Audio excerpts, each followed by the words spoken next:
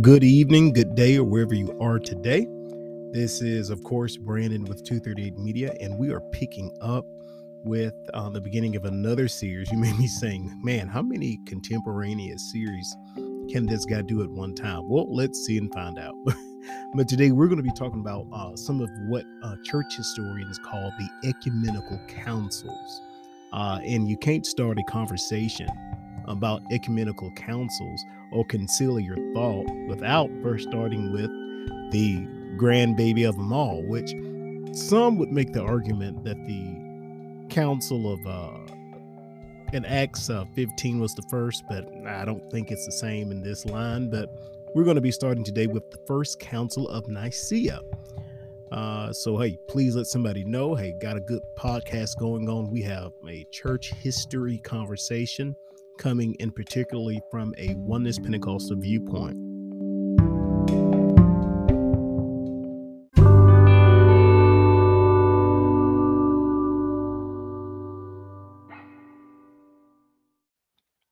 So, for many of us, the church, or what we would consider the institutional or the visible church, and of course, I am not speaking in the context of a person that's filled with the Holy Ghost or baptized in Jesus' name, but most church historians would recognize the world changing impact that the Council of Nicaea would have upon the denominational world in probably a host of very important ways. Now, for those who are interested in this part of church history, I think what Nicaea is going to do and what it has done, it's going to lay the foundation. And not to say that there was not already Trinitarian thought in process, but what the Council of Nicaea does in actuality, it causes the Trinitarian parties that are going to be present in Nicaea to really get the theological formation moving in the way that Trinitarianism will develop throughout church history. Now, of course, the Council of Nicaea is held in the year 325. And historically, we know the outcome of Nicaea was, of course, the formulation of the Creed of Nicaea, which is not to be confused with the Nicene Creed, which the Nicene Creed is more of a structure or a vestige of the Council of Constantinople. But the main reason that they came together with the Council of Nicaea was to denounce what had become considered a threat to quote unquote historic orthodoxy. Important thing to remember about historic orthodoxy is that the victors have a tendency to write the story. But there was a gentleman who was a presbyter by the name of Arius, who was finding it very problematic with some of the formulations to express the nature of God. He felt that these ideas kind of teetered upon the idea that was more akin to polytheism. And I can say for Arian thought, even though I am not an Arian, I'm not an Arian sympathizer, he was in good intention trying to protect what he perceived to be pure monotheism. And so with Arianism, Arianism postulated a view of God that would have him be of the same nature, but a different, I won't even say the same kind of nature. Now, according to the Lexham Bible Dictionary, there is a way one can understand Arianism. Is that Arianism is a movement that is pretty much it was in the early church, and this is one of the first that you would probably call a Christological heresy, which he was pretty much arguing. It was a big conversation that was in conflict about the divinity of Christ, essentially. And the way that Arius kind of wanted to describe these things was in a way that went counterintuitive to what many had considered to be the orthodoxy of the church. And of course, Arianism, this movement derives its name from this teacher Arius, is the early fourth century, which we know the fourth century would be the AD hundreds. He really put a match to the fire that was already ensuing over the nature of Jesus Christ, and more importantly, over his nature and his relation to the Father. Arius in particular taught that Christ was a essentially a created being. And he taught that Christ was the first created being, that it wasn't a sense of just him being preeminent, he was chronologically first. And so the danger of this view is that this made Jesus Christ subordinate to the Father and set off what is called by many church historians the Arian controversy. Now, as you would imagine, many of the church leaders opposed Arianism vehemently because they felt that to give Jesus a level of divinity that was not at the full status of the Father would be to give him a demotion. Now, one could go into a different another conversation, which we will at a later point, and argue does monarchical or social Trinitarianism accomplish this? But in either case, it was considered a threat to embracing Christ's full divinity, which was something that really was not debated in entirety because people believe Jesus was God. And the debate of over Arianism was very dramatic, and it raged over the entirety of the fourth century. But of course, the Orthodox view was the one that what would become the Orthodox view would be the view that would prevail and take home the championship at the end of the day. But it would be this issue of Arianism. Now, this uh, is not to say that there were not other issues that were raging, and I'm going to hit on some of those issues that were key issues. But the issue of Arianism, how can you say, was probably one of the key things that started just okay. We got to have a council because it's important to remember that this council was convened by that emperor at the time, Emperor Constantine the Great. Now, Constantine, at the time of the Nicene Council, was not a Christian. At least, of course, we definitely know an apostolic, baptized in Jesus' name with the Holy Ghost. He wasn't our version of a Christian. But he was trying to use Christianity as a unifying force for his empire. And I think there has been a great deal of scholarship that has gone into detail to describe the decline of the old school Roman gods and forms of worship. But Arianism was the thing that really just broke the camel's back because Constantine had to realize, okay, I've embraced this religion, but a lot of these guys disagree. And sometimes this is the feeling I get when you're reading church history or you're talking to some people who are very adamant about one point of view to a point they're dishonest. They act like church history, especially when it related to the Christological understanding of the masses, that everybody was just chugging along, happy until Arius came along and there were problems. Not necessarily, but Arianism was the thing that caused the council to be convened by Constantine. And but also baptism was discussed. A lot of times you never even hear about these. Of course, Christology, and even more importantly, the lapsi, or those who had lapsed during the times of the persecution. Now, you may say, this is like, why is that such a big deal? Well, you must remember that a lot of the attendants who were there at the Council of Nicaea, many of them had endured persecution that was, I mean, it was horrendous.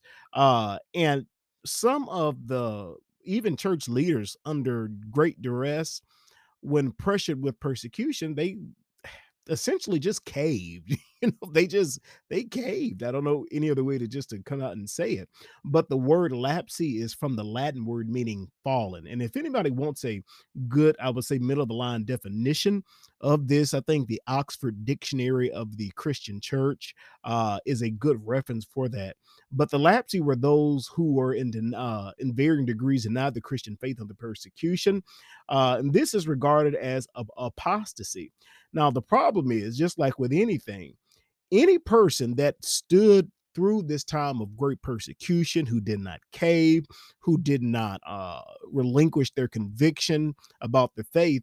And so now you see Constantine really, Christianity is being embraced. And now the question has to be asked, do I let these guys back in? So, this is the question because I have to be honest, there were a lot of people that were like, absolutely not. I mean, they weren't having it. I mean, it was a very lively discussion, and eventually they would be allowed, which would cause another issue within itself because you had some folks that said, no, this must be the backslidden church, and they left.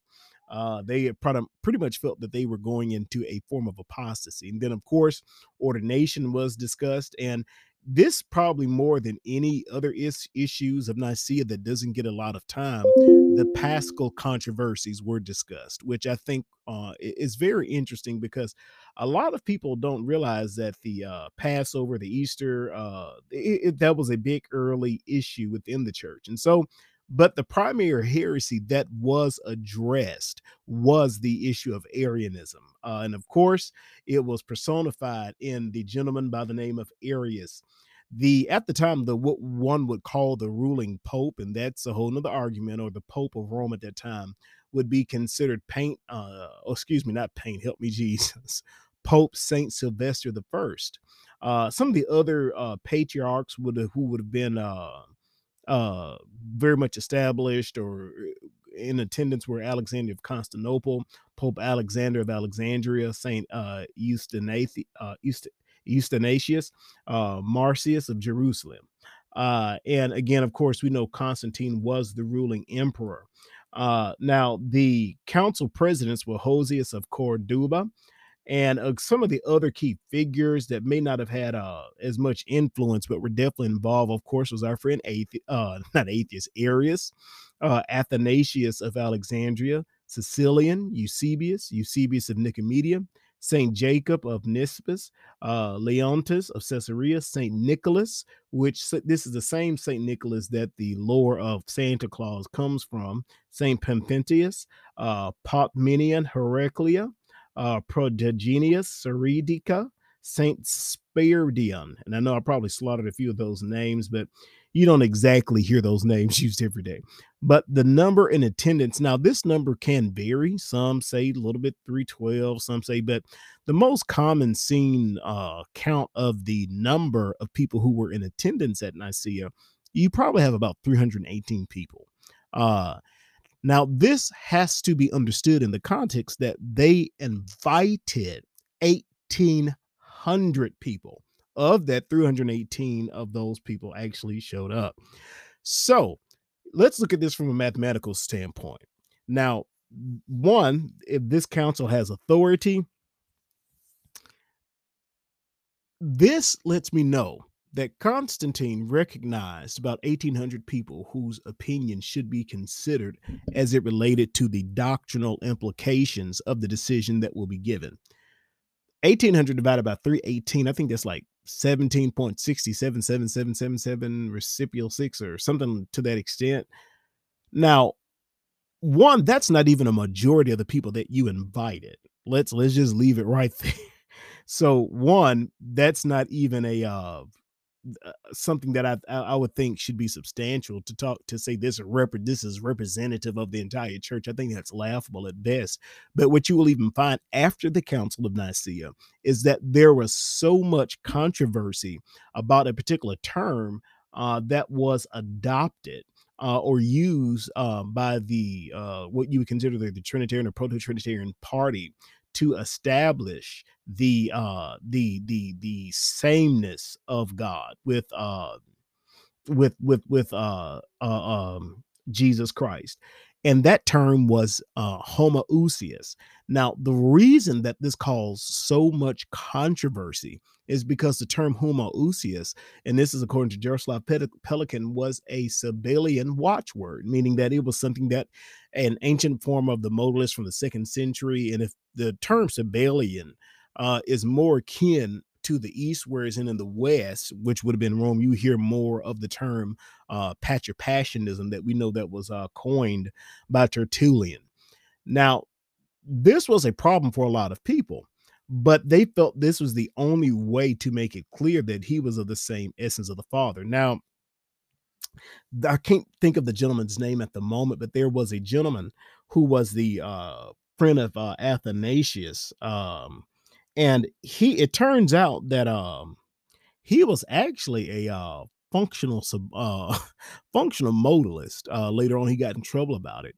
But some would even go on to venture that maybe it was this gentleman who really pushed Athanasius to push, because if it wasn't for Athanasius pushing for the word homoousios to be used, it would not have been used.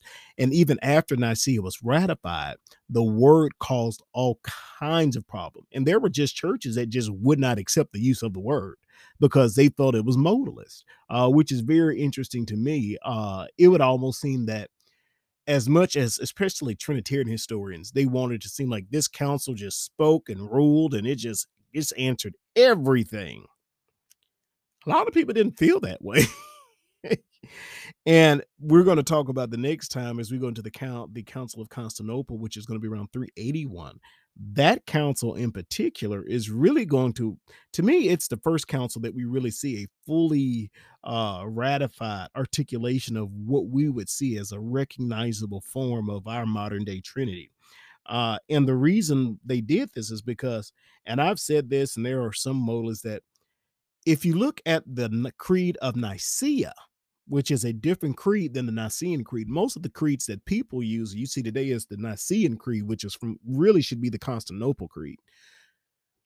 A lot of one, the Creed of Nicaea, a lot of oneness people could take that and use that. And of course, I know it would be a little defining that we would have to do, but it doesn't really ruffle oneness feathers that much, the Creed of Nicaea.